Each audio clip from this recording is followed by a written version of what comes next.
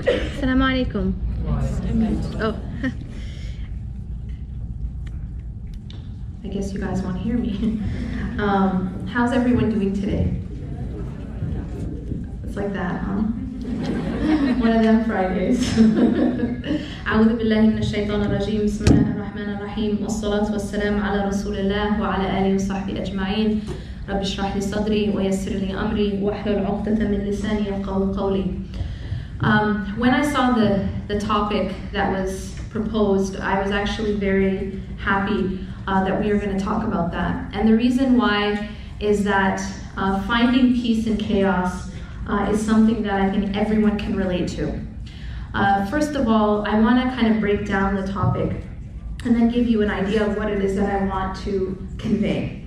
But before I do that, I actually have a request from you in the audience. So we have a principle in our deen, and that is that a few principles that I want to begin with, fundamental principles. One of them is إِنَّمَا الْأَعْمَالُ بِالنِّيَّاتِ. The Prophet ﷺ said in one of the most important ahadith that verily actions are by intention. وَإِنَّمَا لِكُلِّ امْرِئٍ مَا نَوَى, and everyone will have that which they intended. So what we learn from this hadith is this principle that intention is key. Intention is key in terms of getting the fruits of our toil. The other principle is that Allah subhanahu wa ta'ala tells us in the Quran that لَيْسَ لِلْإِنسَانِ إِلَّا مَا سَعَى, that mankind, that human beings will not have except what they strive for, sa'a. And this word sa'a, where have you heard this word before, sa'i? Anyone? Hajj and Umrah, right? This word sa'i literally means, well, it's referring in Hajj and Umrah as that distance that Hajar ran, right? The distance between Safa and Marwa. She did this 7 times. That's called sa'i. Do you know why? Because sa'i means to strive. And so what Hajar did is she strove. She was in a really difficult situation. In fact, she was in what would look like an impossible situation. She's in the middle of the desert. There's no one around and she's with her child. And so what did she do in that situation? She got up and she strove. She ran between Safa and Marwa, and she didn't do it once. She didn't do it twice. She didn't do it 3 times. She did 7 times. And there's a lot of lessons we can learn from that. First of all, she didn't give up. Second of all, she didn't lose hope. And this is a lesson for all of us in our lives, just kind of as a side note, because what happens in our own lives when you try something and it doesn't work? Not usually, but maybe if you're persistent, you try again. But then you tried it twice and it didn't work. Anyone? Maybe you give up. Maybe you're very persistent. So you try 3 times and then 4. But you understand what's happened here. She has tried the same thing, not once, not twice, not 3 times. She did it 7 times. And she didn't give up hope. And she continued to strive. And that's sa'i. And so we learn from Allah subhanahu wa ta'ala is that لَيْسَ لِلْإِنسَانِ إِلَّا مَا سَعَى. Mankind will not have except what they strive for. We have to strive for the things that we want. We can't, and one could say that Hajar could have just sat and waited to be saved. Right? Right? I mean, she's the wife of a prophet. She could have sat and waited to be saved. But she didn't sit. She got up and she worked. She got up and she strove. She did something. And this is a very, very important principle, is that, it's that lesson of tying your camel. How many people have heard this before? Do you know where this comes from? It comes from a tradition. What happened is that there was a companion who wasn't tying his camel. And when the Prophet ﷺ asked him why, he said, because I have my trust in God. I have tawakkul, right? I put my trust in Allah. So then the Prophet ﷺ said something so profound and so meaningful. He said, "A'qilha wa tawakkal." And what this profound, simple statement means is tie your camel and put your trust in Allah. And by the way, it doesn't say tie your camel and then after that put your trust in Allah. It says tie your camel and at the same time put your trust in Allah. What that means is that while we have our trust in God, yes, we know that our salvation comes from Allah and it's not going to come from anyone else. And it isn't going to come from anywhere else. But at the same time, we still have to strive. and we still have to put in some effort. We have to put in some work. Does that make sense? And so even though Hajar was in a state of tawakkul, in fact, we're told that she called out to her husband and she said, was it Allah who told you to bring us here? Is this a wahi? Is this something that you were commanded to do? Because that's pretty scary, to be left in a desert with a child and then your husband's leaving. You know what I mean? Can you guys imagine? And so she calls out and she asks, is this a command from God? And when he said it was, then she felt a sense of tawakkul, right? She felt at peace with knowing that, okay, then that means God's got my back, right? That means Allah has got me and my child. So she knew that Allah subhanahu wa ta'ala would take care of them. But did that mean she didn't take any action? Did that mean that she didn't do any work? She didn't strive? And as you know, she did. And in fact, her striving was so memorable that every single person walks in her footsteps in order to fulfill one of the most important rituals of our deen, which is both Hajj and Umrah. We walk literally in her footsteps. So this concept that we have to strive for what we want. We have to strive in order to get fruit.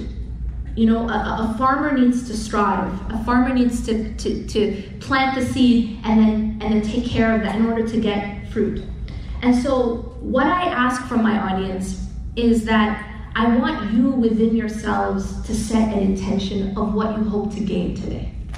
I want you to, because, if Allah tells us that you will not have except what you strive for, so we have to know what we're striving for. Are you even clear on what you're striving for? Do you know what your intention is? Do you know what you hope to get? Do you know what you're seeking? That's the question I'm asking. Sometimes we don't know. We don't know what we're looking for. How many people feel like they know what they're looking for? Exactly. You know what I mean? Sometimes we're not even clear. But here's the problem. If you're driving somewhere and you're not really sure what the address is, are you gonna get there? You don't even know what to put into your GPS, right? You have to know where you're going if you're gonna get there. And so what I want to ask you to do, and this is something you do within yourself, is to set a mental goal of what you hope to gain tonight, and then obviously in your life. Okay? But let's start with what did you come for? What are you seeking? Everyone's seeking something. And if you're not clear on what that is, become clear on it. Because you can't reach somewhere if you don't know where you're going. Does that make sense? So I want everyone to take a few moments and just think about, what is it that I need in my life? What is it that I'm looking for? What is it that I'm seeking? And then I want you to make dua. I want you to ask Allah to give you that tonight, and to give you that in your life, and to give everyone in this room, what it is they came to seek. Can you guys do that for me? So just take a few moments and just do that.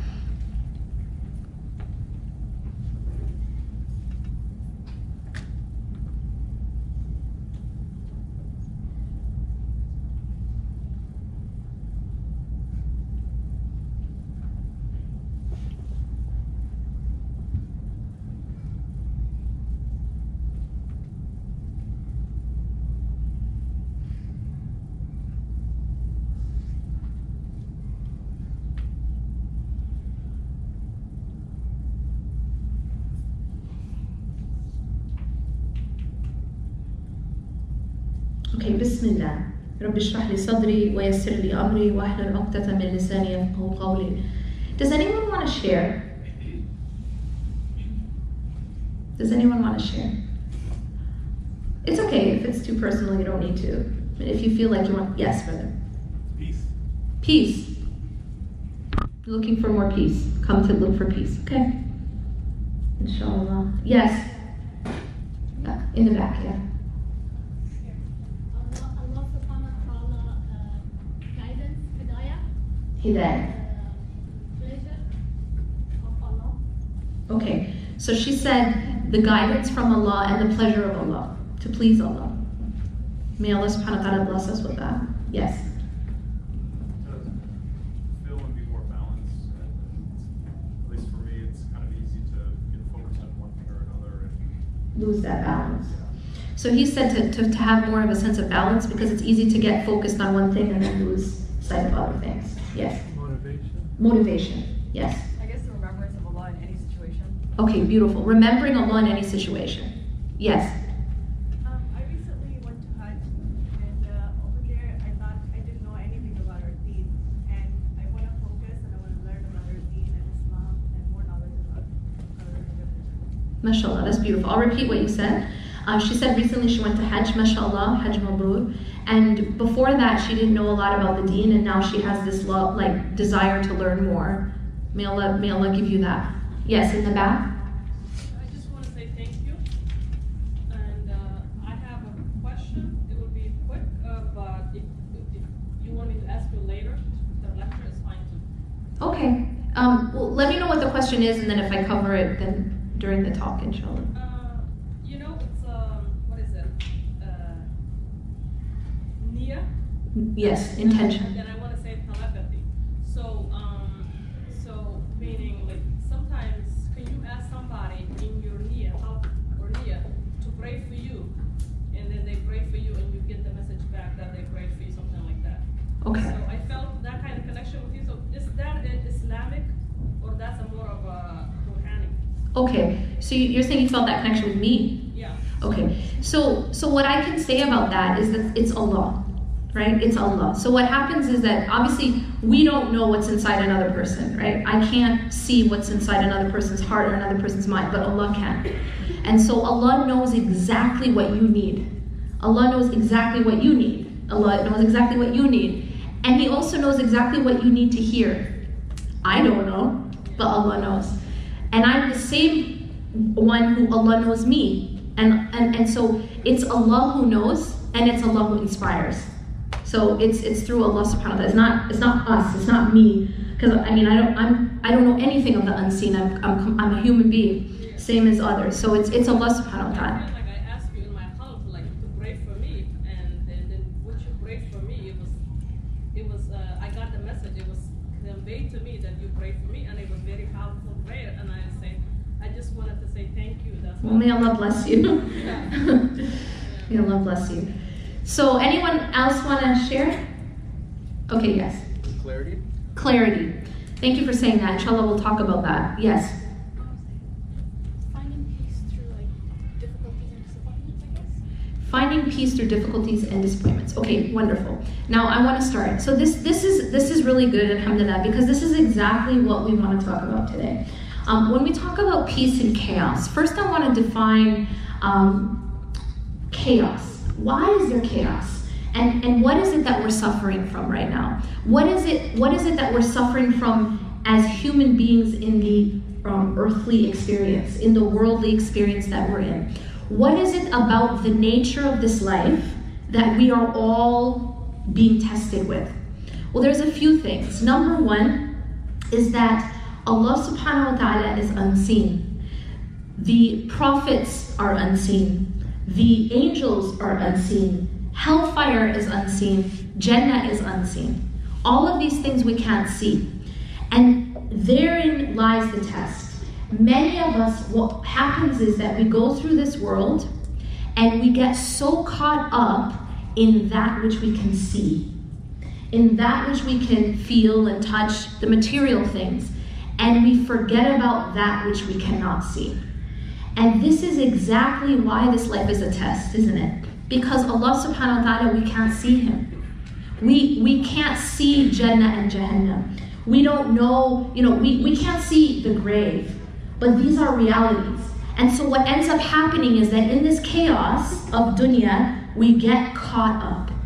We get caught up in media, in our jobs, in money, in social media, which is so much about how you appear in front of other people. What do other people think about you? How do you look? We're living right now in a time, it's like unprecedented time of complete obsession with appearances, like obsession, right? It's become so important what you look like, what you wear, how you present yourself. Why? Because this is the culture we're in right now, the Instagram culture, and it's all about putting yourself out there and looking a certain way and having a specific type of image.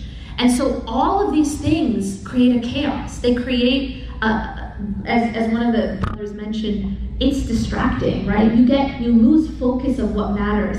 And the reason for that is, this is what we can see, right? This is what's close to us. This is what we can experience, firsthand. But Jannah, Jahannam, that just seems far away, right? Even Allah feels far away to many of us. Am I right?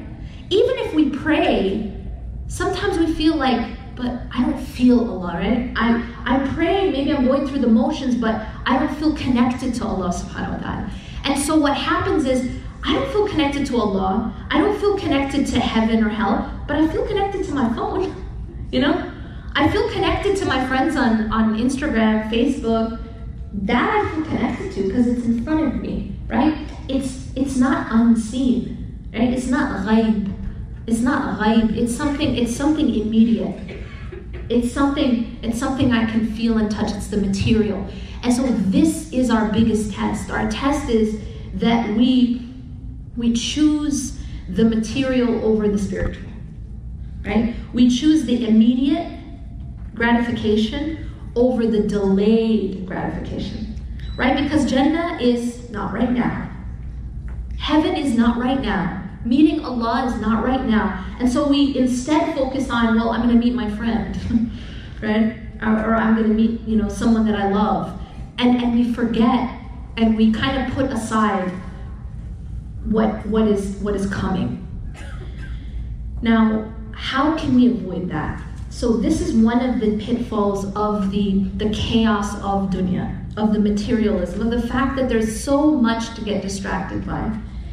And to be honest, there's only one answer. There's only one way to not fall into that trap. There's only one way, and that is something called dhikr. Dhikr. You know what dhikr is? Can anyone just define this word? Remembrance. The reason, I want everyone to reflect for a moment. People a lot of times from other faiths, they find out we pray 5 times a day, they're like, that's a lot. You know what I mean? Like, that's a lot. I thought I was religious and I pray before bed, Oh, like I pray on Sunday or something, and that's religious. 5 times, and that's just the fard, right? That's without any sunnah prayers. So if you reflect on that for a second, why do we pray 5 times a day? And by the way, it used to be 50. How many people know this? If you actually study, you find that when the commandment first came, it was 50 times. And then Allah subhanahu wa ta'ala reduced it to 5. So what do I want you to do? I want you to think about, why would that be the case? Why? There's a reason why our Creator told us to pray 5 times a day, and he spread out those prayers throughout the day. They could have all been before bed, right? Or all in the morning before we got busy with our day. But that's exactly the point. It's so that we don't become so busy with the material things that we forget about our actual purpose. Does that make sense? It is a reminder that is designed in the prescription. It's designed to make us stay focused. And so the fact that you were saying, sometimes you get off track or you get focused on, that's human nature. And that's why Allah has told us to pray 5 times a day.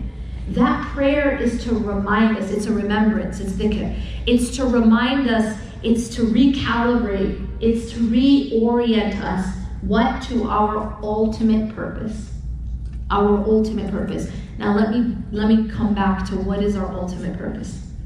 What is our ultimate purpose? Allah tells us, وَمَا خَلَقْتُ الْجِنَّ وَالْإِنسِ إِلَّا لِيَعْبُدُونَ. This is a very profound ayah, and I can't do it justice.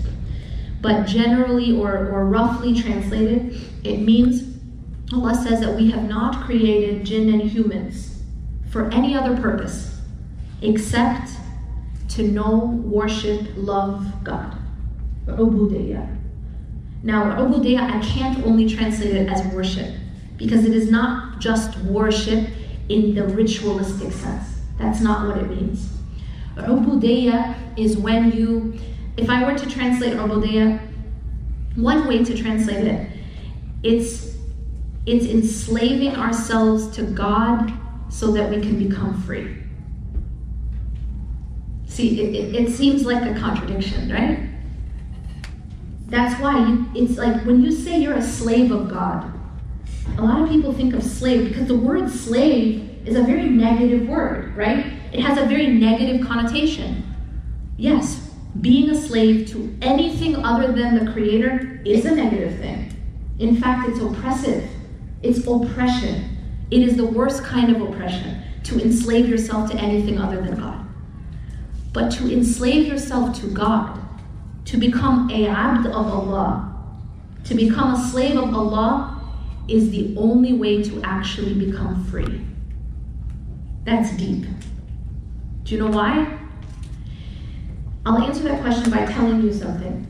One of the companions of the Prophet, or it might have been a tabi'i, he came to one of the towns, and he said, I have come to free you from the slavery to the slave and bring you to the slavery of the Lord of the slave.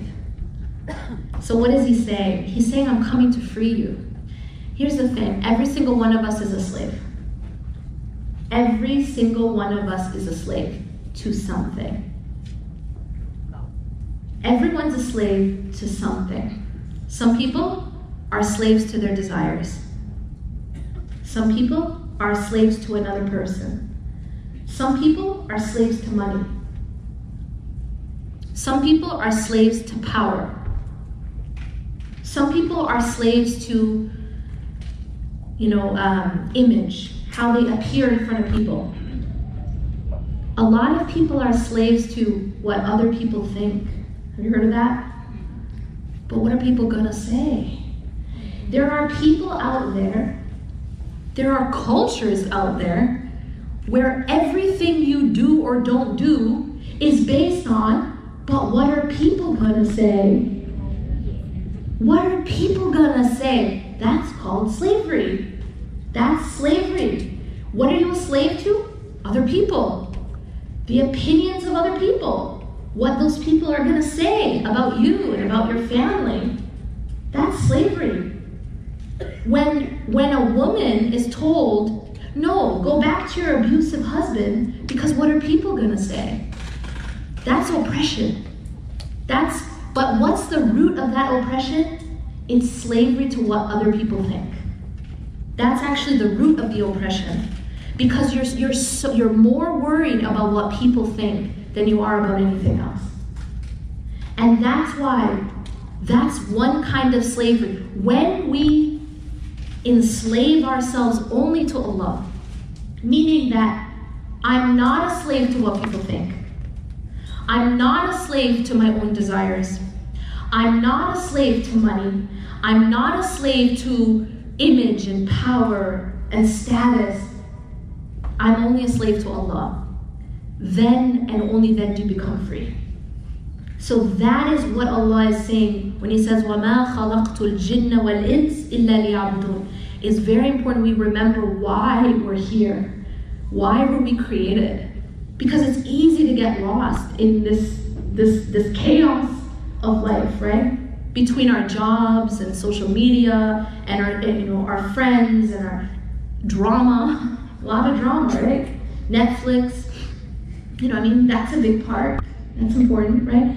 So there's a lot of distractions, and it's easy to forget, why am I here? Some of us aren't clear on that. And this is a reminder of why we're here. Allah says, I have not created human beings, I've not created jinn and human beings for any purpose except ubudiyya. Except that they enslave themselves to me, and that's how we're going to become free. Does that make sense? When you remember your purpose, then everything else can fall into place. But you have to know your purpose. If you lose sight of your purpose, nothing's going to make sense. Nothing is going to make sense. There's a question a lot of people suffer from, or struggle with, rather. And that's the question of, why do bad things happen to good people? A lot of people struggle with this question. You know that that question is what happens when you lose sight of your purpose. And I'll explain why. The reason is that if you lose sight of your purpose, then you lose sight of what bad and good really are. You actually don't understand. If you lose sight of your purpose, you lose sight of what is good for me and what is bad for me.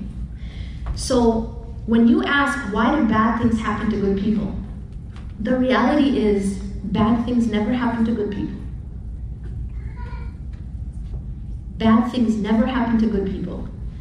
And I'll tell you the proof for that. There's a prophetic hadith. There's a hadith that says, عَجَبٌ لِأَمْرِ الْمُؤْمِنِ أَمْرُهُ كُلُّ خَيْرٍ.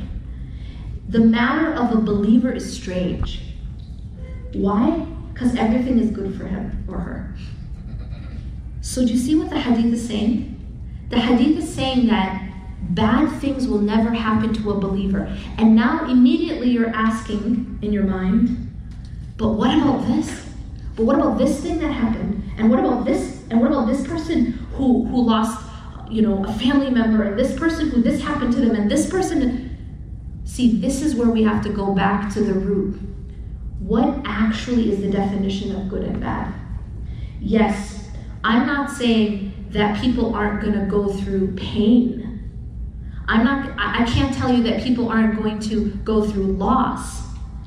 But what we are promised is that for a believer, everything will end up good for them, even if it means pain and loss. That's deep. Even pain and loss ultimately is good for a believer.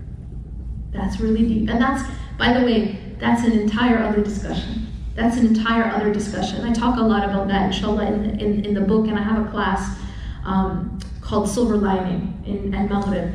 But the whole idea is that no matter what comes in the path of a believer, if a person knows their purpose, everything that happens to you is actually for your own good. Is actually for your own good. I'll give you an analogy of that. When you take a child into the doctor to get shots, what's the reaction of that child? Anyone taken an infant to get shots? Not the happiest day for the infant, right? The infant screams, is angry, is like, very, very, isn't happy with the doctor, right? Now imagine you take a 10-year-old to get the same shot. And you can explain to the 10-year-old that this is for your own good. What's the reaction of the 10-year-old? Well, maybe not happy, but also not screaming and shouting, right?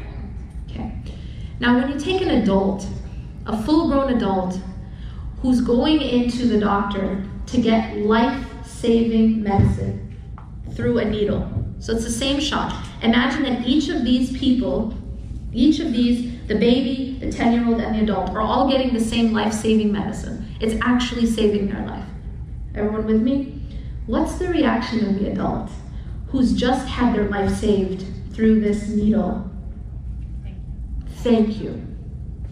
It's that adult isn't screaming and shouting. That adult isn't angry at the doctor. In fact, it's the opposite. The adult is grateful. Can someone tell me what's the difference between the baby and the adult? It's understanding. It's just understanding. It's the same exact experience. Am I right? It's the same exact needle. It's the same exact pain. But the understanding is different. And so the reaction is different. Right? The adult knows that this is actually for my own good. That this isn't to hurt me. This is actually to save me. This is actually to heal me. This is actually to make me stronger. And so the adult reacts with gratitude. And this is a concept in Islam called rida or sabr. Rida means contentment with the decree of Allah subhanahu wa ta'ala. To be content with what Allah has chosen for you. to be content with what Allah is doing in your life. Sabr means to be patient, to persevere. It is only possible that you're going to be able to be patient and have contentment if you understand that whatever Allah does is for your own good. Right? And to know this is from Allah, and whatever Allah brings is the best. Here's another analogy to kind of make you understand. Every single person here, after this talk is done, goes outside, finds their mother or their father, picking them up and starts driving. So you get in the car, your mother's driving, right? And your mother starts driving, and then you ask, where are we going? Because you don't really recognize the route, right? And then your mother says, don't worry, you'll see. How many people at that point call 911? Because they're being abducted and they're scared. Nobody. Why?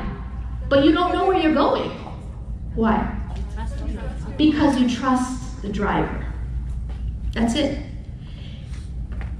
That's it.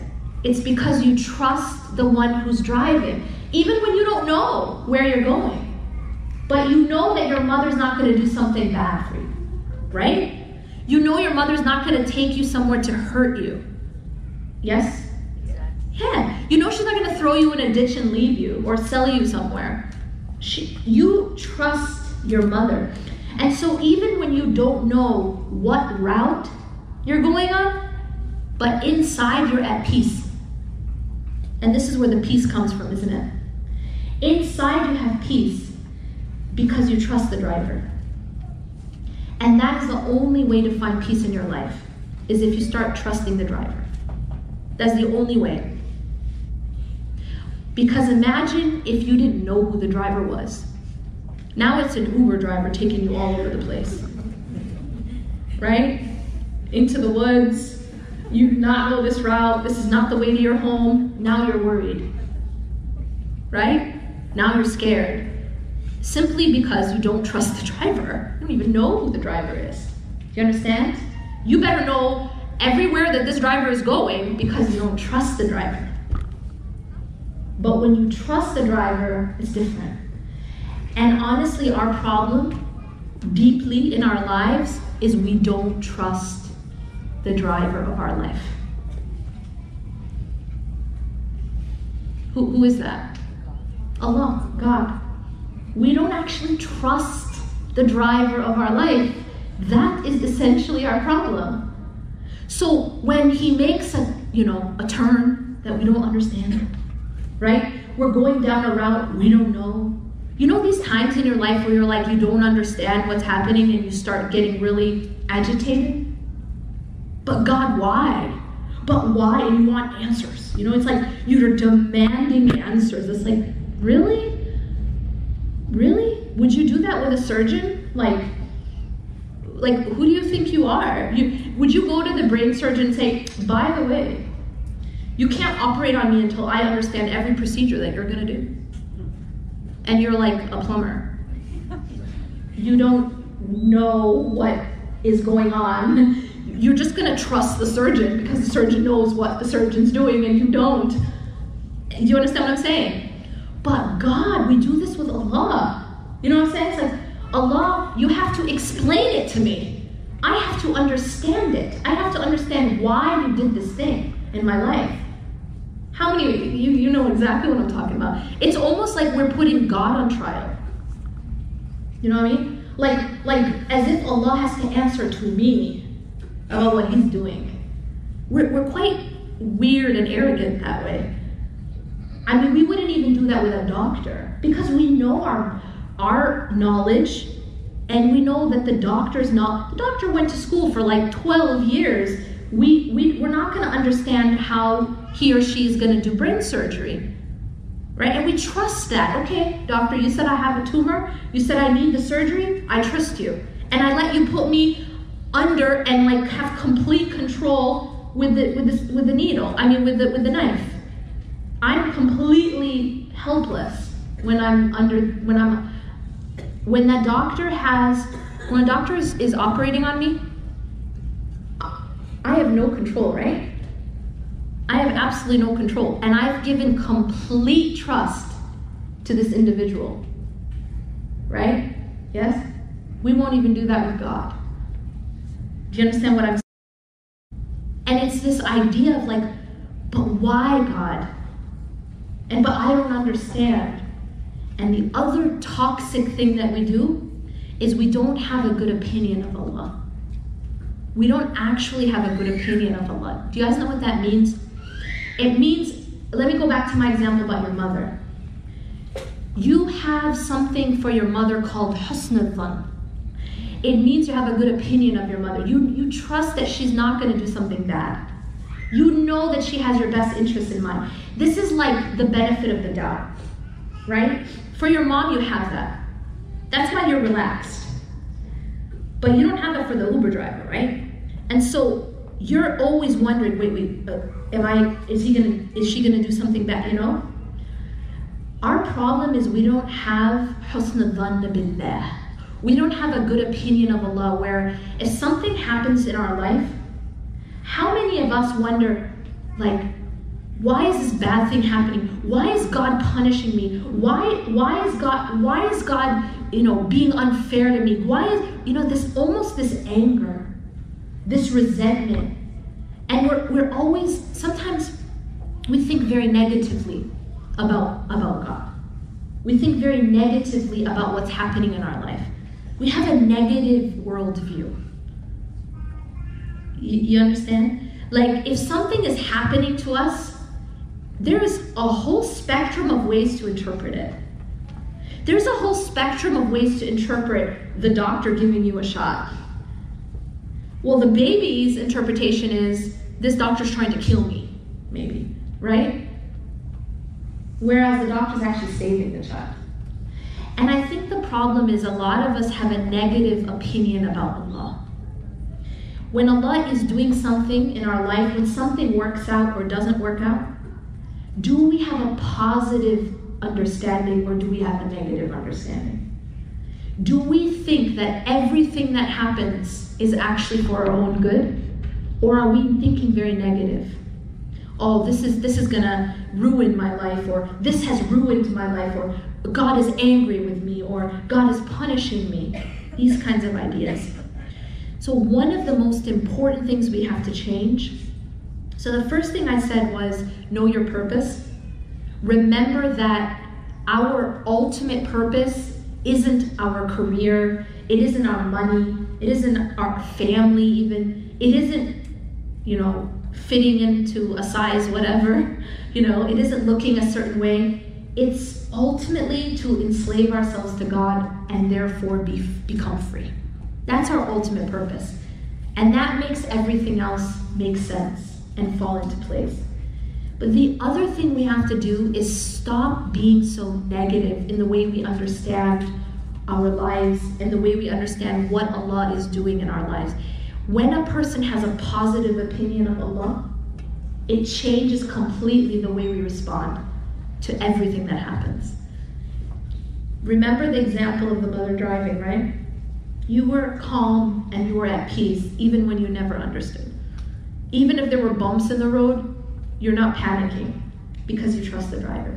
And so what we have to do is go back to trusting Allah subhanahu wa ta'ala. We have to know that actually Allah is on our side. It's not us against God. You can't take on God. We have to know that Allah subhanahu wa ta'ala wants good for us. There's a difference between thinking that your life is happening to you versus your life is happening for you. The things in your life, the things that happen in your life are actually happening for you. Even when you don't understand them, even when they seem bad, they seem negative, I promise you to that child that shot seemed really bad. It seemed really negative, but it was actually saving the child's life. And this is exactly what happens in our life. Sometimes we don't get what we want. Raise your hand if you always get what you want. shockingly, no one's raising their hand because that's not the way it works, right? We don't always get what we want. But Allah subhanahu wa ta'ala gives us what we need. And there's a difference. There's a difference between getting what I want and getting what I need, right? We hope that sometimes they're the same thing, but not always. And we ask Allah subhanahu wa ta'ala and we trust Allah subhanahu wa ta'ala. Now I want to talk about some practical steps. So this is theoretical. I touched upon one practical thing, but I want to go back and go a little deeper. I mentioned that we are told to pray not once, not twice, but 5 times a day, and throughout the day. This is a prescription given to us by our Creator in order to remind us of our purpose while we're living our life. See, our religion, our deen, it's not the type of deen where you just, you go off into a cave in order to be spiritual, right? You're not only spiritual on Fridays. You're not only spiritual in Ramadan. Spirituality in Islam is something we do while we're at work, while we are married and have children, while we are even enjoying ourselves. Can I tell you something deep? The Prophet ﷺ said that even in the intimacy between husband and wife is an act of worship. It's a charity. Like, whoa. The Prophet ﷺ said this to his companions and they were like, how is that? But this is something this is enjoyment. How can that be a sadaqah? Sadaqah. Sadaqah, that thing, charity, like an act of worship. And the Prophet ﷺ said, because if you did it outside of marriage, would it not be a sin? And so to do it within marriage is actually a rewardable, that's actually a good deed. And so you see that Islam isn't about being spiritual by leaving our life. It's about finding spirituality inside of our life. Inside of our life.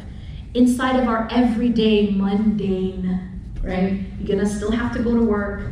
You're still gonna have to take care of the kids. You're still gonna have to clean the house. You know what I mean? Like, you're still gonna have your social media and your social dramas and all that. But within that, and you're gonna have your trials. You're gonna have your storms. All that's gonna happen. You're gonna have bad weather. You're gonna have storms. You're gonna have distractions.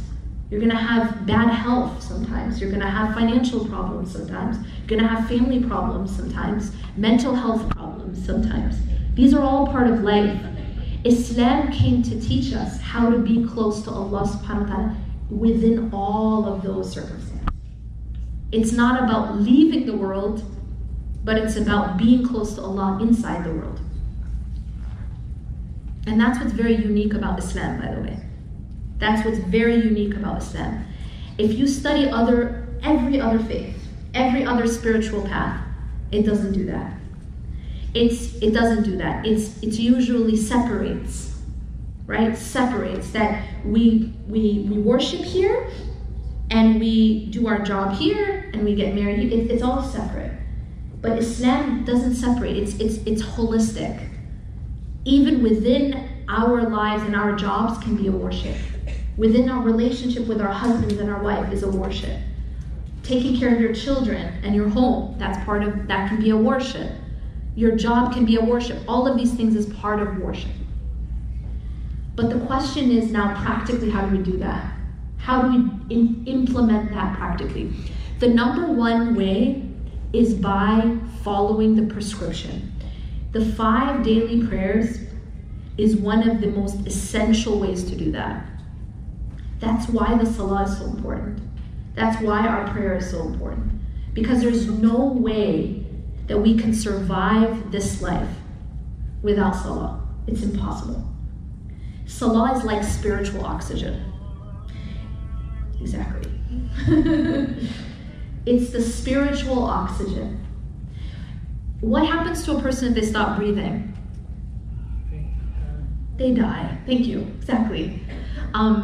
There's a lot of people who are spiritually dead. There's a lot of people who are spiritually dead.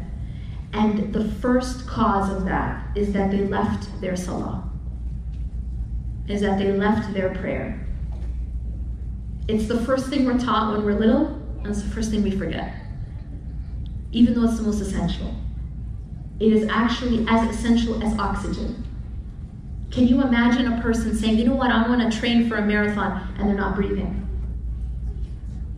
Can you train for a marathon if you're not breathing? Can you be an Olympic athlete if you're not breathing?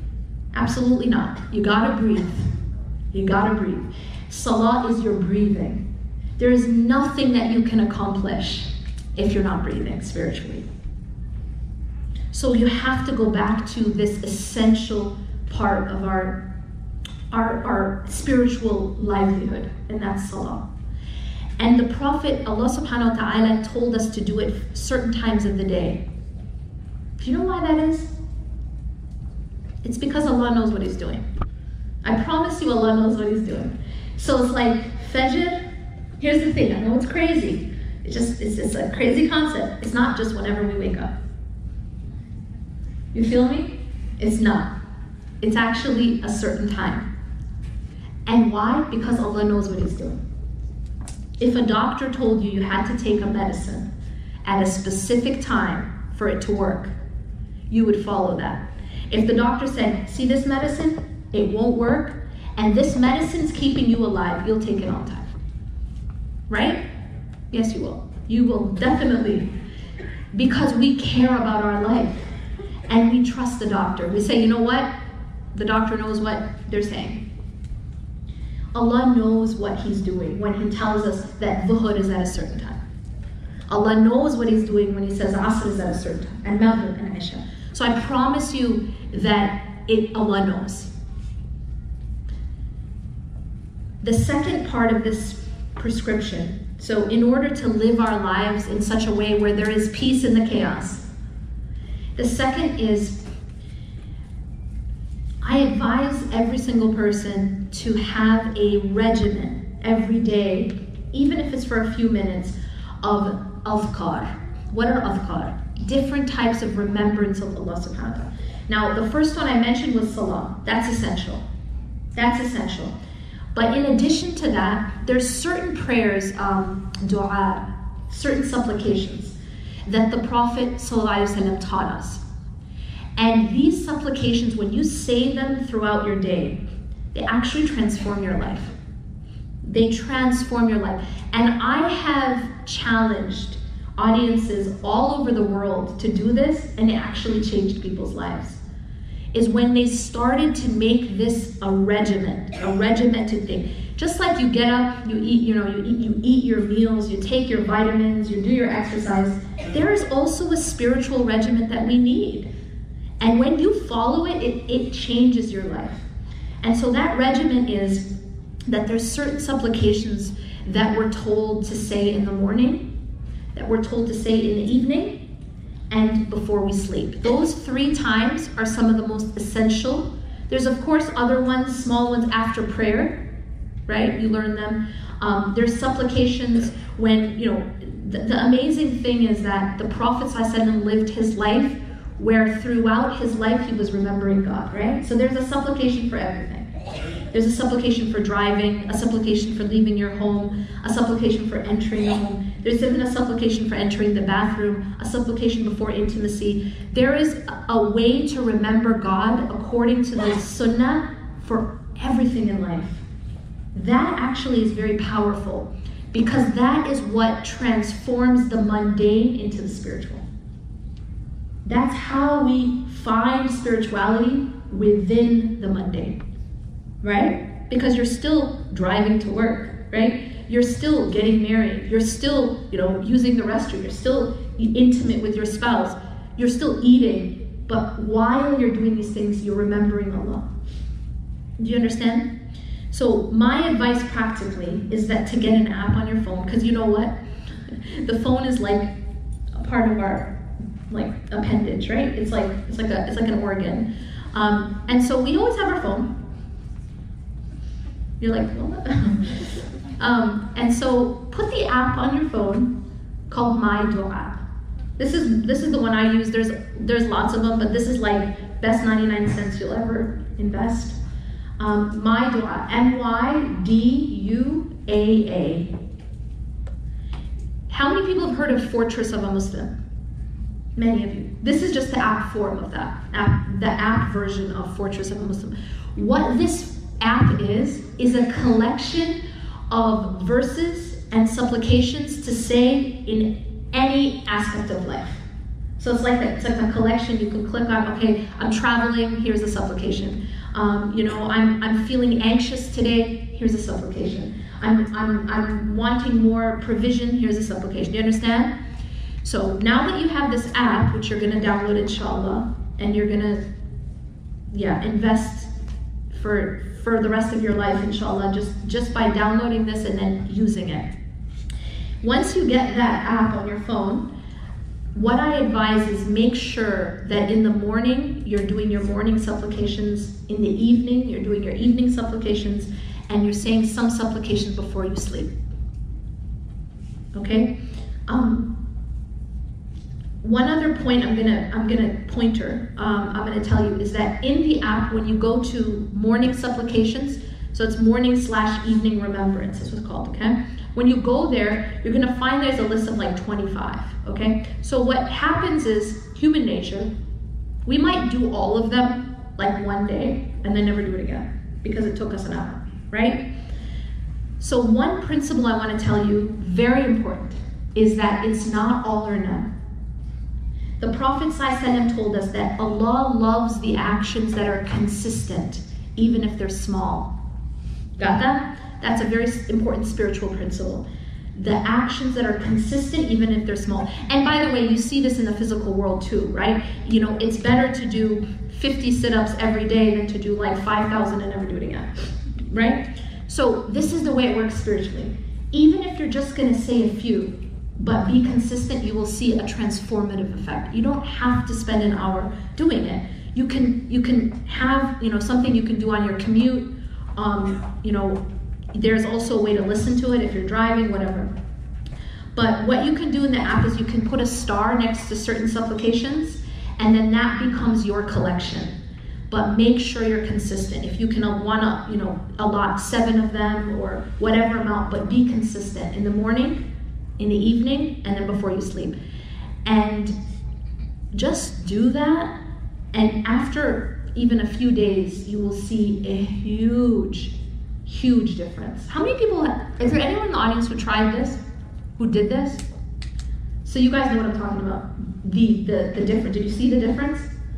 Yeah. It changes your life. It changes your psychological and emotional state. Am I right? So she's like, yeah. And the days you don't do it, you feel it. Yes. I was going to say, I used to hang it up against the wall. When I wake up, I'll just look at it. So he's saying you used to hang it up on the wall, when you get up, you look at it. Exactly. And then of course, like when you don't do it, you feel it, right? It's like, you didn't do it. I will tell this, for those who are married, there's a lot of seminars out there about marriage advice and stuff. Actually, my husband is a marital coach himself, and he uses Islamic coaching. And one thing I will tell you is that all the advice that they give us, Islamic marriage advice, Islamic marriage counsel, honestly, the best marital advice I can give anyone is do your morning and evening adhkar.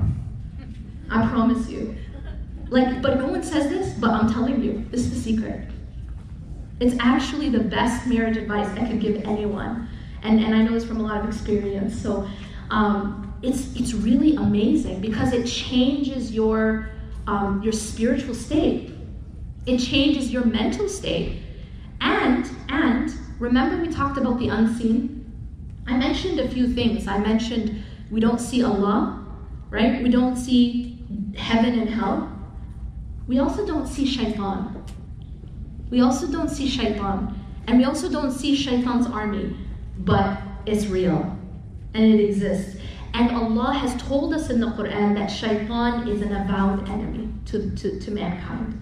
And especially to the believer. And so what these adhkar do, among other things, is they create a shield. This is, by the way, why it's called Fortress of a Muslim. Because it creates a fortress around the believer's heart and around your life, really, around your marriage, around your children. It is a shield from any kind of unseen force that wants wants ill for us. And this is something documented in the Quran, that shaitan is an open enemy. And so all around, it actually really transforms your entire life. So that was number 2. And then finally, number 3 is having the Quran a daily part of your life. Now, I know many of us read a lot of Quran in Ramadan. We try to finish it, right? We go to Taraweeh, but we have to be careful, because what would happen to a person if they only eat for 1 month out of the year? And then they don't eat for 11 months. You're gonna starve, right? And that's the problem, is that many of us, we have this spiritual nourishment in Ramadan, and then we starve our soul for the rest of the year. So we have to have Quran be a regular part of our life, not only in Ramadan. Because you can't only eat, during one season.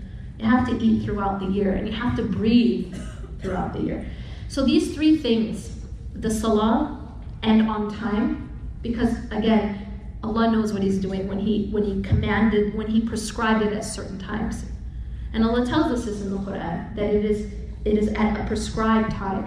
Number 2 was the adhkar, the app, My Dua, or any other one, but that's one that I found to be very, very good. And then number 3 is the Quran. And within that is, of course, following the example of the Prophet ﷺ, because the Prophet ﷺ and his sunnah and his hadith came as a way for us to live the Quran, for us to understand the Quran. When you do these 3 things, it allows you to find peace even within the chaos. And I promise you, it will change your life. See, everything I'm saying right now will just sound like concepts. But when you actually do it and you're consistent, you will find that your life changes.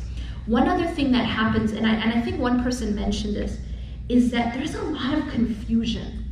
There's a lot of chaos, there's a lot of distraction, but there's also a lot of confusion.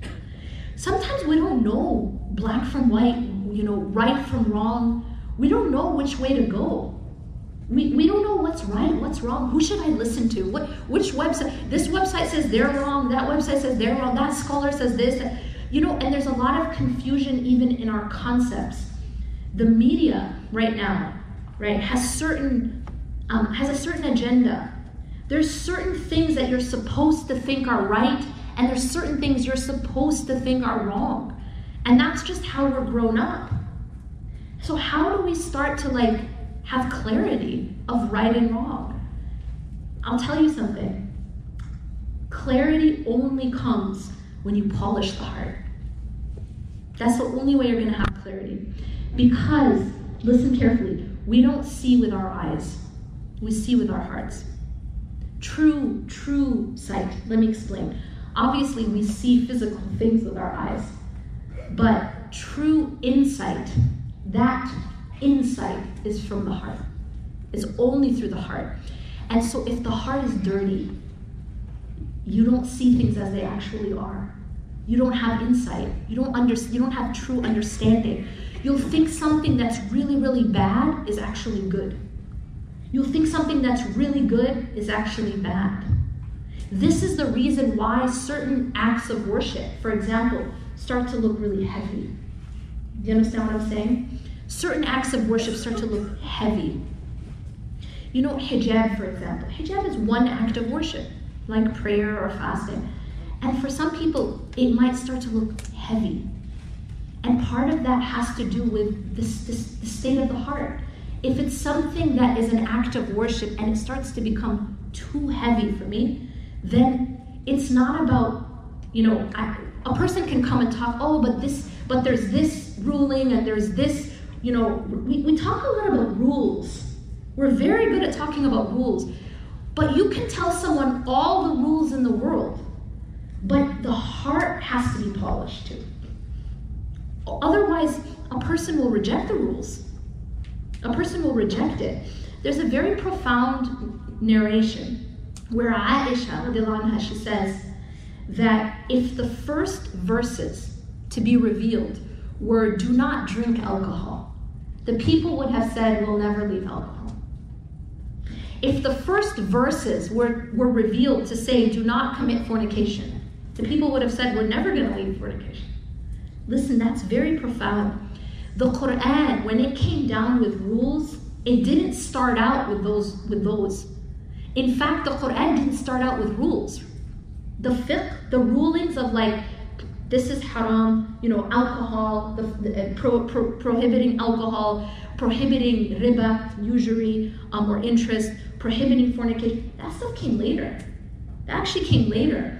The first verses, the bulk of the verses in Mecca, the Meccan verses, aren't about rules. And you'll know, if you study the Quran, you'll find there's two types of verses, right? The verses that came down in Mecca, and then the verses that came down in Medina, the second part of the revelation. And they're quite different.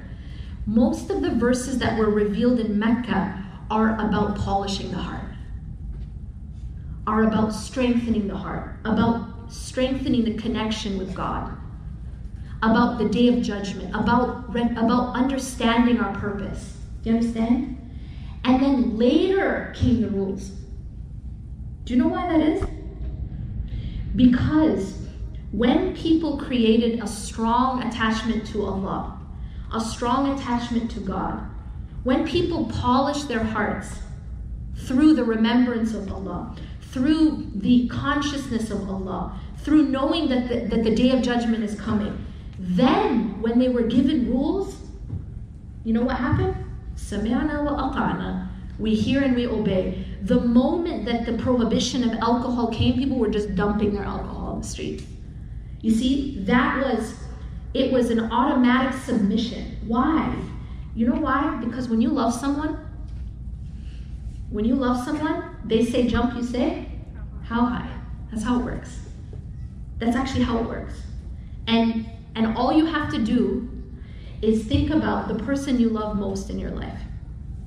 The person you love most in your life. And when they ask something of you,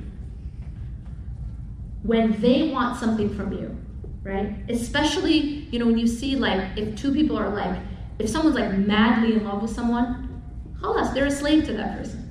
You know what I mean? They say jump, that's it, just tell me where. And that's also like quite a power, and it can become dangerous, right? But that's the thing about love. And so when a person polishes the heart and loves Allah and has an attachment to Allah, then the rules become easier to follow. You see? It's not a burden anymore. It's not a burden. When you love someone, it's not a burden to do stuff for them. Do you notice that? Think about a mother and her child. Like, just think about that. The amount of things that a mother will do for her child. Why? It's not even it doesn't feel like a burden. It's love. But, I mean, if it was someone else, you'd have to hire them and pay them a lot of money to do that same stuff. You know what I mean? And a lot of people be like, no way, I'm not going to be up all night with your child. No amount of money, Like, the things that a mother will do, right? But that's love. And so what happens is when you love Allah and when you polish and strengthen the heart, the rules become easier. It doesn't feel like a burden anymore. It's something that's easier to do. So this is very important. And it gives you, when you polish the heart, it gives you a way to see things as they really are. You start to have insight. You start to understand things. But that can never happen if the heart is dirty. And so this regimen of the prayer, the adhkar, and the Quran, what that does is it strengthens the heart, it feeds the heart, and it makes the heart healthy. And I'm going to end with one thing which is also extremely important. It is inside of the adhkar, but I'm gonna highlight it because it's very important. I mentioned that the heart is like a lens. That's how you see the world, right? What happens if a lens is covered with dirt? Can't see anything, right? If your glasses, you have like a thick layer of dirt over your glasses, you can't see anything, right? Everything's dark. What happens is that when we commit sins, and by the way, everyone commits sins because we're human. But when we commit sins without consciousness and without repentance, what it does is it creates a layer of dirt on our hearts. Every time we commit a sin, Allah tells us in the Quran, there's a ran put on the heart. That's like a black stain. And so if a person isn't cleaning it, eventually what happens is the whole heart gets covered with darkness, with dirt, really, literally. And so that person's heart is covered, and so that person cannot see with insight, true, like spiritual insight. Things will become very confused for that person. They won't be able to have clarity or guidance or understanding. And so what the solution is to clean the heart, to remove the dirt. How do you do that? Repentance. And this is a very essential part of our deen. It's tawbah and istighfar. Is to turn back to Allah and to repent. And Allah subhanahu wa ta'ala loves for us to turn back to Him and to repent. Anyone and everyone can do that. There is no human being who has committed too many sins to be able to turn back. Anyone can turn back to Allah. There's no such thing as too much sin. And honestly, this is actually a trick of shaitan. Shaitan will tell you, but you're too far. You know what I mean? But remember this thing you did? Remember all this that you've done? Remember this, see this mountain of sin? You're too far away to repent. There's no such thing. Allah subhanahu wa ta'ala says that even if we come with sins that reach the sky, so the area from the earth to the sky, and we repent to Him sincerely, He will give us even greater forgiveness than that. So anyone can go back to Allah subhanahu wa ta'ala, and we all need to constantly be repenting, because that's the cleaning of the heart, right? You can't take a shower once a year and think you're good, right? Not gonna work. You gotta constantly clean, and the heart is the same way. أقول قولي هذا واستغفر الله لي ولكم إنه غفور رحيم سبحانك اللهم وبحمدك أشهد أن لا إله إلا أنت أستغفرك وأتوب إليك. I'm gonna pause there and take a couple questions, inshallah. Do we want to use a mic, or should I just repeat the question? Yeah, we'll use a mic. We'll use a mic, okay.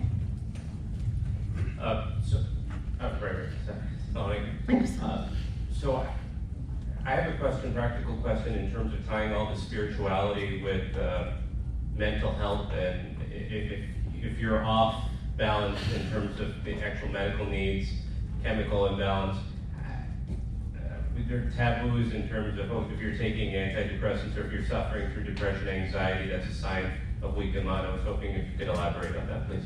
Okay. And that's a whole seminar in itself, and I've taught actually seminars about that exact question. So I'll try to summarize because it's a big question. Yeah, I was just thinking, I did an entire seminar in Scotland recently just about that, about depression and spirituality, or mental health and spirituality. Basically, I think that we have extremes in our community, and I think what happens is that when you have one extreme, a lot of times there's a reaction of another extreme. So on the one hand, we have this extreme where we've had this extreme, and it's still prevalent, where there's this idea that there's no such thing as mental health issues. If you just pray and if you have strong enough iman, you'll never have any issues. That's an extreme. To say that you should never feel sad is ridiculous, because sadness is a normal human emotion, and so of course when it turns into depression, then that's something that is outside of the realm of normal. But some type of sadness, we have ups and downs in our emotions. Now depression itself, what is it that causes depression?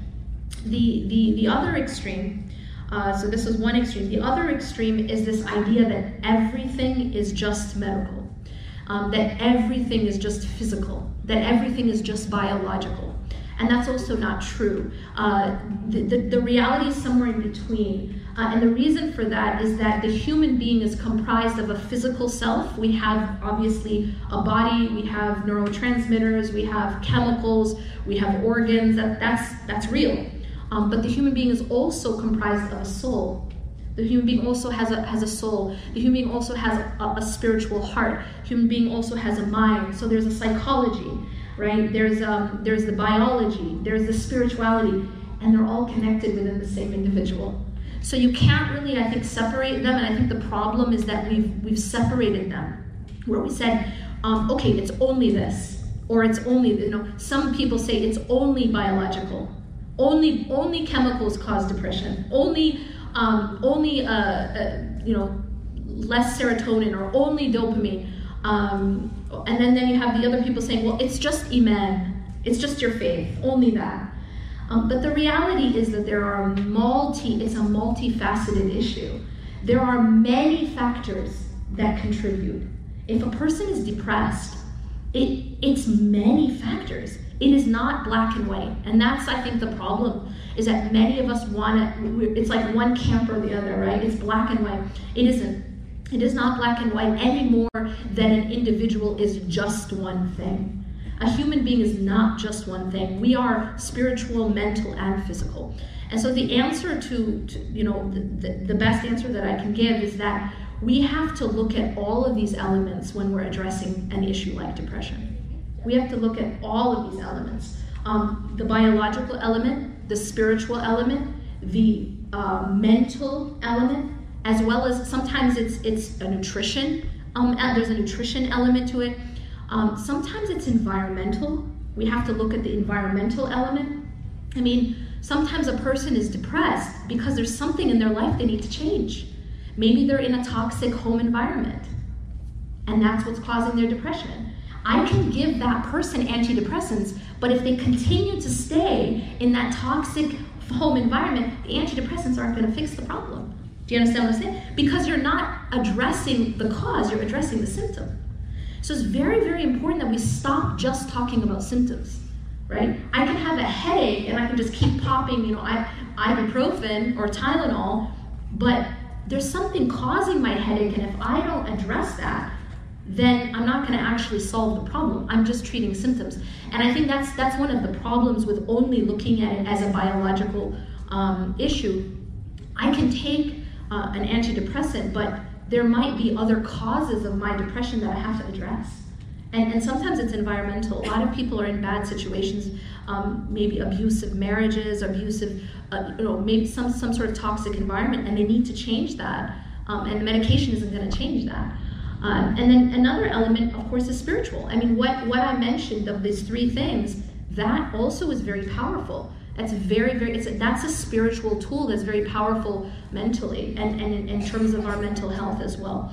And then of course, I didn't get a chance to talk about it here, but I do talk about it in other talks I have online and in my written work. But also our mental patterns, like our thinking patterns, also affect our emotions a lot. So the way we think about the world, the types of patterns we have in our thinking, there's a lot of research that shows that these can also contribute to depression and anxiety. The way we understand the world, the way we think about the world, the way we process things. So there's a lot of elements. You can't really just put it in one box. And one last thing, sorry, I'll get to your question.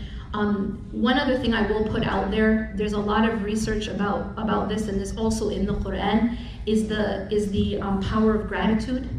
The Quran tells us that Allah subhanahu wa ta'ala tells us, Allah says that if you are grateful, I will increase you.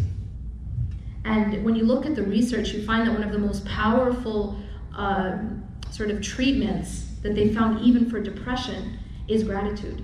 Keeping a gratitude journal. That's what they found in research, is that when they had participants write down 5 things that they're grateful for every day, that it actually was effective in treating depression. So there's lots of different things that you can do, and like I said, it's multifaceted. So.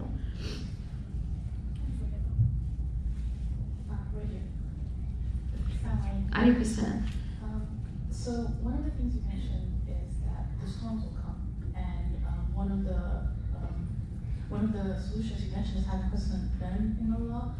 How do I build that? Like, I assume I have some, but how do I cultivate it so storms don't shake?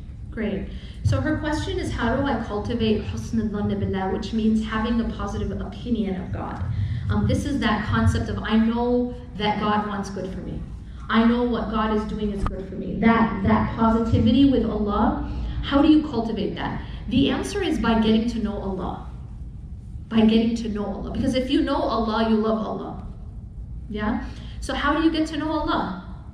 The best way is by reading His words. The more that you understand, the more that you get to know Allah subhanahu wa ta'ala through His words and through praying to Him, the more you remember Him, the more you're building a connection with Him, the more that you will realize that Allah subhanahu wa ta'ala only wants good for you, and that Allah is always protecting you and taking care of you. But that happens through building a relationship. Like, you didn't become best friends with your best friend without building a relationship, or your spouse. And so we have to build, and Allah is high above any analogy. Allah is our creator. But the more we know Allah through remembering Him and reading His words and reflecting on it, the more we will have a good opinion of Allah. And one other thing to do is important, is to reflect on the creation too, because all around us are signs of Allah. All around us. إِنَّ فِي خَلْقِ السَّمَاوَاتِ وَالْأَرْضِ وَاخْتِلَافِ اللَّيْلِ وَالنَّهَارِ لَآيَاتٍ لِأُولِي الْأَلْبَابِ. Indeed, in the creation of the heavens and the earth and the alteration of night and day are signs for those of understanding. That's what the ayah says. So it's important too that we reflect on the world around us too, and we find Allah subhanahu wa ta'ala in that. But the heart has to be clean to be able to see it. Yes. Okay. I just have a question about your first point in striving and not giving up and keep going. At what point do you take the American mentality of at first, you don't sit trying, or, like more the Muslim, like this is what Allah wills? And where's the balance in that? I guess that's what I struggle with. That's a great question. And the answer to it is not black and white. So, honestly, what I would say as the best advice for that question is, this is why we seek guidance from Allah. There's a gift that Allah has given us called istikhara. How many of you have heard of istikhara? Istikhara is usually this understood as this ritual you do before you get married, right? But istikhara is much, much deeper than just that. Istikhara is a prayer that we do to seek guidance, to seek direction. How does it work, right? Well, and that's also in your app. So you pray 2 rakahs of extra nafil prayer, and then you recite this dua. Now, when you look at the meaning of this dua, what it's asking from Allah is, Allah, if this is good for me, in my dunya and my akhirah, so in this life and the next, then فَقْدِرْهُ لِي وَيَسِّرْهُ لِي ثُمَّ بَارِكْ فِيهِ. Then make it happen, make it easy, and put blessing in it. And if this is not good for me in my dunya and my akhirah, then take it away from me and take me away from it. And then bring me what is good for me and make me pleased with it. So istikhara, yes, isn't that deep? You know, when you really understand what you're saying, istikhara is a perfect dua, because it's exactly what we want. Who in the world wants things that are bad for them? Anybody want? It's like, no, actually I want it, even if it's bad for them. No, we want only goodness, right? We don't want to be hurt. And so istikhara is actually just asking God to bring what is good and take away what is bad. And if something is not good for you, istikhara says, replace it with what's good for me and make me happy with it. I mean, it's like so comprehensive. Why do we not use istikhara more? Right? Why is it just a ritual we do, you know, before we get married? And then of course it's like, oh, we had a dream and weird stuff, right? Like, at the end, it's like there's so many weird myths that come with istikhara. And I heard recently that you pay people to pray istikhara for you or something. That's really strange. That's really weird. Because you're just supposed to pray for yourself, right? And one of my favorite breakup lines is, my mom prayed istikhara. It's not even like I pray istikhara. Mama's boy prayed. Mama's boy's mama prayed istikhara. But the point here is that istikhara is something that you're asking Allah, direct me and take away what's bad and bring me what's good. So we need to use that type of, that's the concept we have to have in life. Is that yes, we do our effort, we tie our camel, right? We do our striving, but at the same time, we ask Allah, you know what, if this is good, then make it happen. And if it's not, take it away, because I don't want anything that's not good for me. Nobody wants that. So it's really asking Allah to take care of it. So sometimes in life, we might be trying for something, and we keep trying, and it's just not working out, right? So at some point, if we're praying istikhara, we need to understand that that's Allah answering our istikhara. The answer, where in this dua do we ask for a dream? Right? Did you hear it? Because I didn't. It's not in the dua. Show me a dream. We're not prophets. Yes, there is such thing as true dreams. Even non-prophets can have true dreams. But we don't have any way of knowing, right? Because a dream can be from three sources if you're not a prophet. It can either be true from Allah. That's not a dream, is it? Okay. It can either be true if it's from Allah, or it can be from the nafs, my own self. Okay. Maybe I'm just really worried about something, so I dream about it. Or it could be from shaitan. So how do I know the difference? I'm going to make this huge decision based on a dream that could be from shaitan. Or it could be from what I ate last night for dinner, and plus I'm of course interpreting the dream as I want to, because you know what, I had a dream about a dog, and then that means that the dog begins with D, and the person's name begins with D, so that means I should marry them. I can also do that. So it's istikhara isn't even this anyway. Istikhara essentially is asking Allah to take over, to make it happen and smooth, and put blessing if it's good for you, and to take it away if it's not. So I highly, highly recommend, getting back into this sunnah of doing istikhara, because we don't know what's best for us. We don't know the unseen. I had a question. Okay, right over here. I don't know where you are. Okay, there you are. In terms of asking for forgiveness to purify our hearts, is that something where we can just do read astaghfirullah again and again, or is it something where we need to in our mind remember or be aware of the things that we did wrong and then ask for forgiveness, or is it just you can just read or ask for forgiveness in general constantly? The answer is both. Both. We need to do both. Istighfar can be about a specific sin, where you're making repentance about a specific sin, and it also should be like something that we do, astaghfirullah. The Prophet ﷺ, it's his sunnah that he would say astaghfirullah numerous times a day. One narration says 100 times a day. It was something that it was part of his regular azkar. So both. The answer is both, and that's all part of the purifying. And then there's also the istighfar for specific things. Really quickly, let me just say it since you did ask. So the requirements for a specific type of tawbah or istighfar, so you committed a specific sin and you want to repent from that specific sin.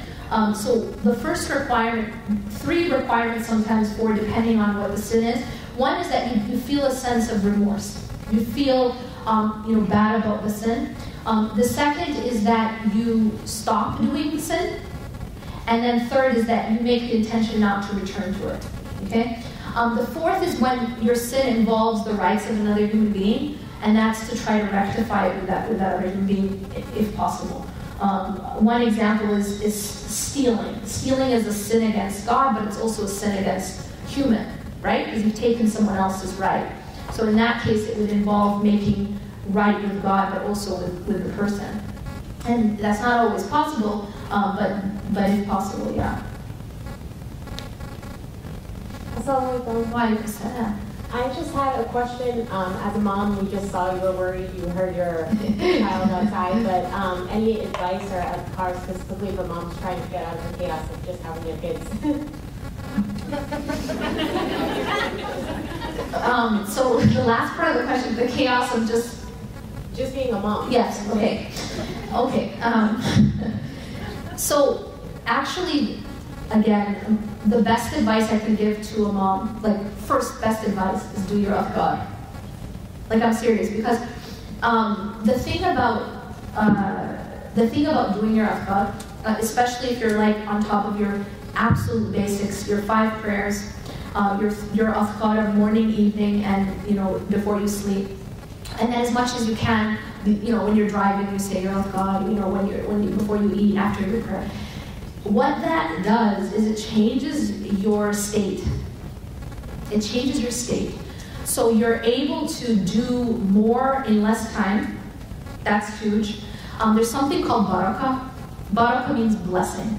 And it's when Allah subhanahu wa ta'ala puts blessing in your time, for example. Then you can do more in less time. You can do more with less effort, right? Barakah in your efforts means that you can get more with less effort. Barakah in your wealth, that your wealth will be able to do more with less wealth. So we want barakah, we want the help of Allah. That's what afkar does that for you. It allows you to be a lot more patient, which is really, really necessary, especially with children that test your patience. And of course they're designed to test especially your buttons, right? Because they're from your genes. Yeah. And Allah told us that our children are a test. That our children are a fitna. And not in a bad way, but it's a test. It's a test, and children are definitely a test.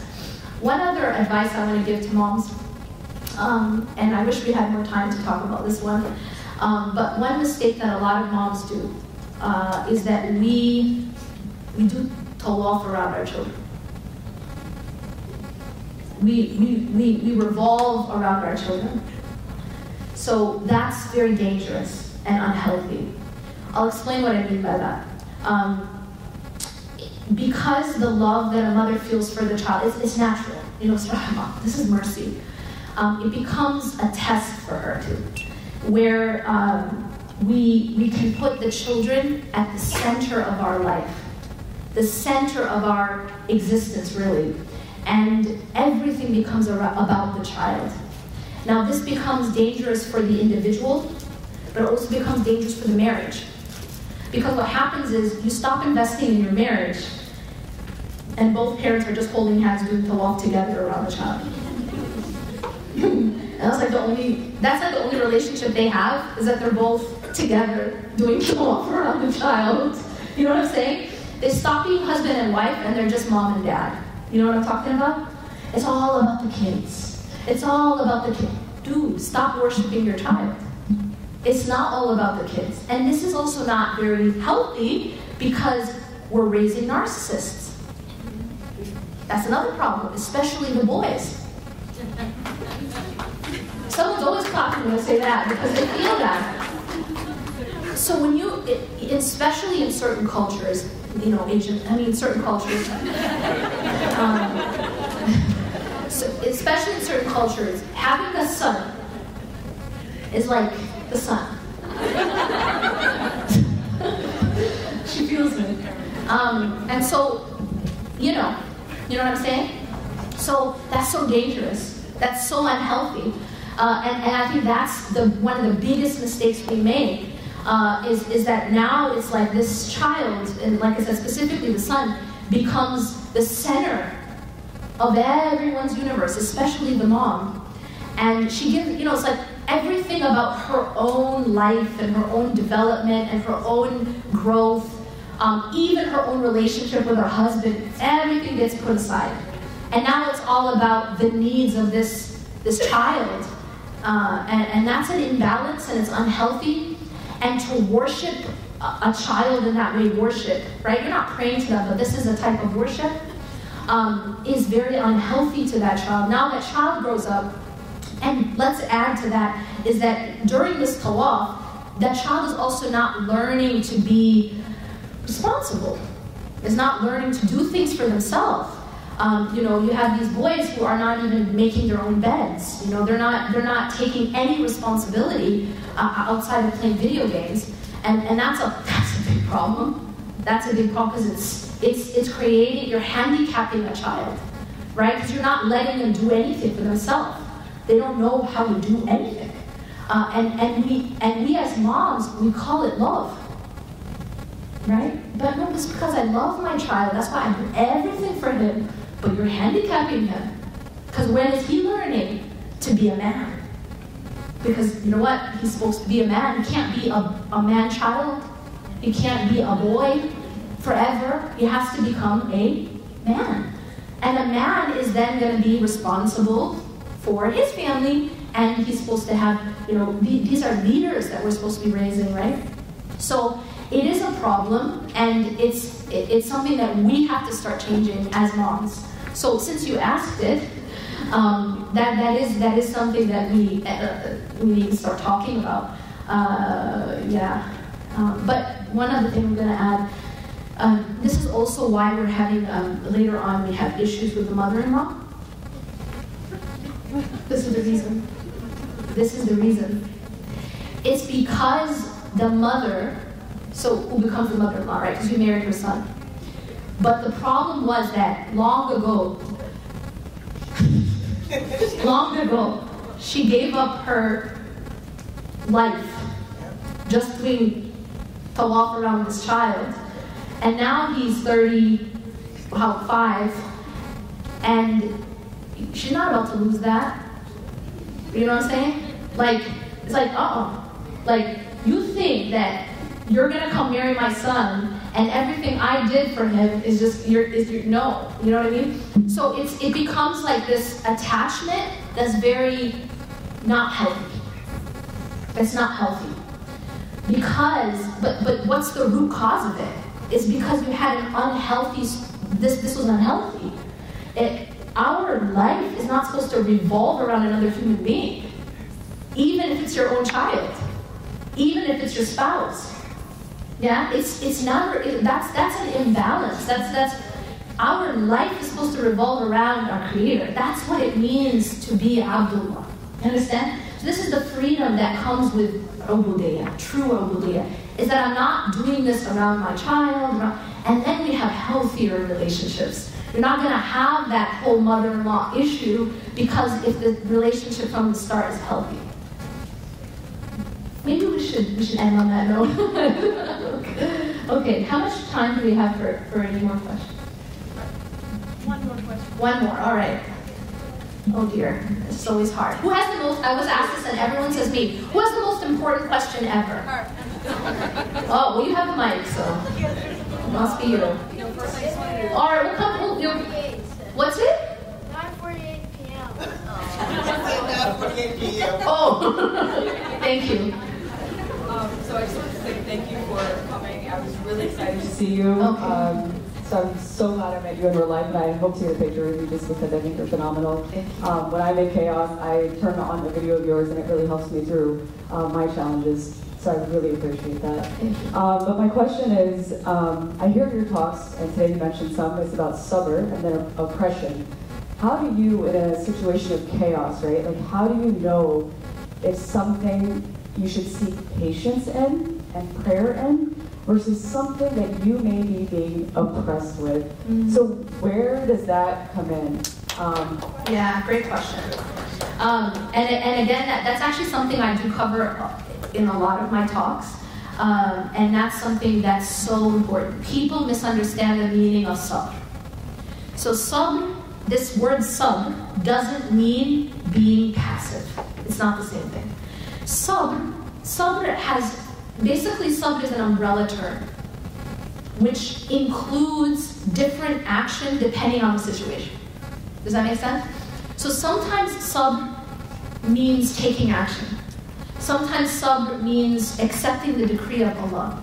Sometimes sabr means persevering. So sabr is an inclusive term. So it actually depends on the situation. Now, what does the Prophet ﷺ tell us about oppression? The Prophet ﷺ tells us that if you see something wrong, you should try to change it with your hand. He doesn't say if you see something wrong, have sabr, sister. That's not what the Prophet ﷺ said. If you see something wrong, you should try to change it with your hand. And if you cannot, he says then with your tongue, speaking against it. And if you cannot, then at least hate it in your heart. And this is the weakest of faith. So it's part of our faith to try to take action against oppression, against something that's wrong. And another hadith, he says, sallallahu alaihi wasallam, that help your brother if he is an oppressor or he is oppressed. So the companions wondered the same thing all of you are wondering, which is, well, we know how to help him if he's oppressed, but how do I help him if he's the oppressor? And he said, by stopping him from oppressing. By stopping him from oppressing. Meaning, we should not be complicit in oppression. When I allow oppression to continue, I'm not helping my brother. When I stop someone from oppressing, I'm helping my brother. So the question comes to, it depends if the situation is actually an oppression or an overstepping of your rights. Does that make sense? So Allah subhanahu wa ta'ala and His Messenger have given us what our rights are. There's certain things that were given by Allah that this is your right as a human being.